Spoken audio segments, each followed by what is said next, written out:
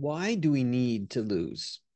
You ever feel like you need to get away, like you just want to lose, that you need to have distance? Well, everyone, welcome to the Netzivs, Hamek Davar, Lezecher Nishmas, my father, Chaim Shmuel Ben Zev. And for the Fuhr Shlema for Sarah Besbrindel, we continue to thank our sponsors. This week's Parsha, Parshas Kisisa. At the end of the Parsha, after the disaster of the Cheta Egel, golden calf, Moshe goes down from the mountain, from Har Sinai. Moshe yikachas ohel v'natalo. Moshe takes his tent, takes the tent, and he places it michutz lamachane, outside the camp.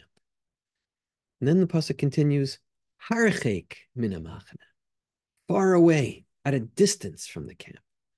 The karalo, and he calls it ohel moed, the tent of meeting. V'haya kol mevakesh Hashem yetze el ohel moed asher michutz lamachane. And everyone who was a mevakesh of Hashem, anybody who wanted to ask of Hashem, to be closer to Hashem, would go out to the tent of meeting. And again, the repetition, asher michutz lamachane, outside the machane.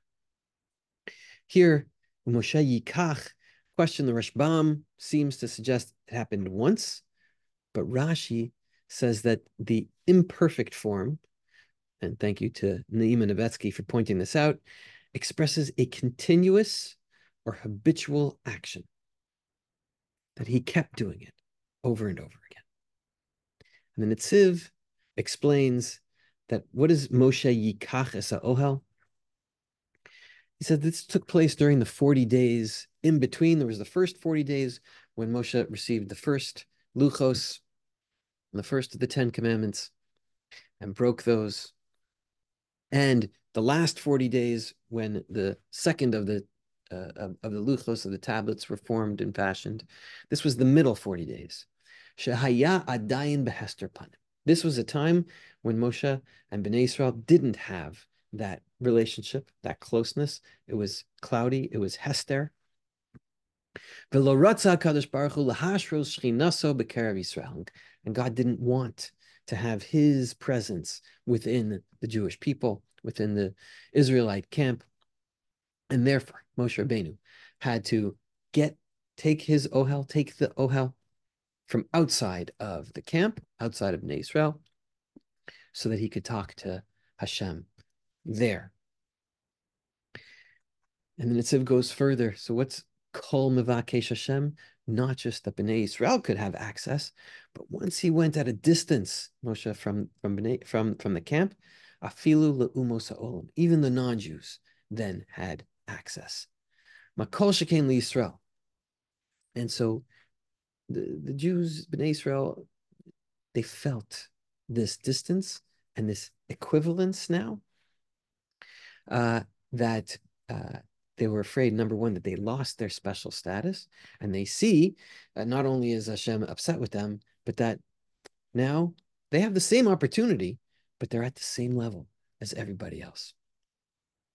Vayaket says Moshe, the pasuk continues, when Moshe went out, that this was a difficult time for Bnei Israel. It was a time when all of Avodah Zarah was wiped out, all idol worship. It was a time that peace within Bnei Israel. Remember, they had camped right before getting the first luchos. Vayichan sham, ki'ish echad b'lev echad. They camped, not vayachanu that they had camped there. Vayichan, singular, as one person with one heart. But now that peace was destroyed. Each shevet, each tribe had its own problems. The breaking of the luchos. 3,000 people were killed. There were so many problems going on in the people that Moshe had to do a lot of work. We spoke about a couple of years ago with each shevet, with each of the loss, 3,000 lost souls, families affected, tribes affected. And Moshe had to do a lot of work. And the pasuk continues that when Moshe Rabbeinu would leave the to go out from the camp to the Ohel, Yakumu kol ha'am, v'nitzvu ish pesach ohelo, that the whole nation would stand up and watch him go. This leader who they had given trouble to and complained to and all kinds of things, they would stand there and watch him from their tents. V'bitu achrei Moshe ad bo ha'olah. They would wait until he got all the way there. And then Netziv points out, based on the Gemara and Kedushin, they didn't need to wait until he got all the way there. They could have just stood up as he passed by, as we do for great leaders to give them respect. They waited until he got all the way to the end. And the pasuk continues, "Vayakavo Moshe ha'ohala." When Moshe got there, Yered Hamud Hanan, Amad Pesach Ha'ohel, V'diber Moshe, V'ra'ah kol ha'am es Amud Hanan. They would wait for the cloud to come down. V'kam kol ha'am v'ishtachavu ish Pesach Ha'olo. And again, repeats that the whole nation would stand up and they would bow down. Why this repetition? Why this notion of standing up and waiting and with it seems like almost with like bated breath, in awe of this great man, somebody who they were struggling with and they had strove with before. And then Netziv explains that based on the Gemara and Kedushin, Lamed Gimel Amud Beis, that there's this notion that some of them looked at Moshe seemingly with praise, with shavach, and some of them looked upon Moshe still negatively, wondering, it's his fault. Why did he break the luchos? We could have had that relationship with God. All this stuff happened. 3,000 people killed. He's the leader. It's his responsibility. It's his fault. Below suffix says in Netziv, "Hayu nimtzaim kama akshim shehechru riv umadon v'gam katzvo Moshe shiberes haluchos midaitu miyodeh im yuluchos acherim." There are people who are still upset. Moshe hayabal korcho koes mavaza. He was still upset, and he was upset with them, and there was strife. Ad shilvasof, until the end.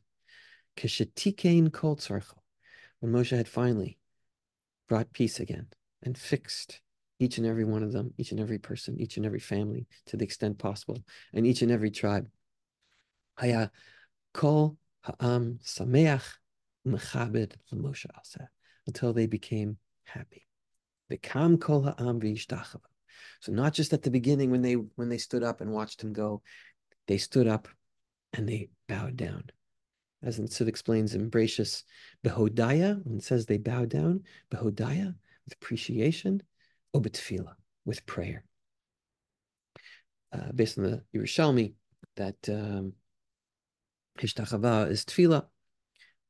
And then finally, v'diber Hashem al Moshe, and at that point, Hashem speaks to Moshe, panim el panim, kasher yidaber ish el re'ehu, as a person speaks to another person. Generally, this is understood to be, why did Moshe get to speak to God this way? Because he was special. He was a special Navi. He had a special relationship with God. But it says, within the context of this story, what does it mean? Why here does it say that Moshe spoke to Hashem, panim el panim, like almost kivyachol, a friend to another friend? Because it was the zechus hishtachavaos v'tfilos shel Yisrael. Moshe got this benefit, got to speak to God, because Bnei Yisrael prayed for him, because they bowed down in praise, in recognition of what he had done. It was their merit that he merited to have this kind of relationship. Shehusifu koach begvura shalmala ad shenigdal hashafa. That with this extra praying for him, an appreciation of him, that's how Moshe Rabbeinu got to be this level. Sometimes we feel like we need to get away. Sometimes we need to create a distance. Sometimes that distance happens on its own, but sometimes that distance can be helpful. Somebody who has to look a little further away from a piece of paper for their eyesight to fix, or to go on a vacation so they can see what's happening in their lives. Sometimes we fall or we fail or we move away so that we can learn to pick ourselves up. And sometimes it's to find something there. And sometimes it's to learn to see what we may have been missing or we might miss if we lost it, to see through other people's eyes, to appreciate what needs appreciation. Absence, distance, as the saying goes, can make the heart grow fonder. And sometimes we need that distance in order to see clearly. May that be the bracha, that we take the moments, we take the opportunities, even in failure, even in loss, to see what we lost and what we missed so that we can learn to appreciate what we have and what we can gain again.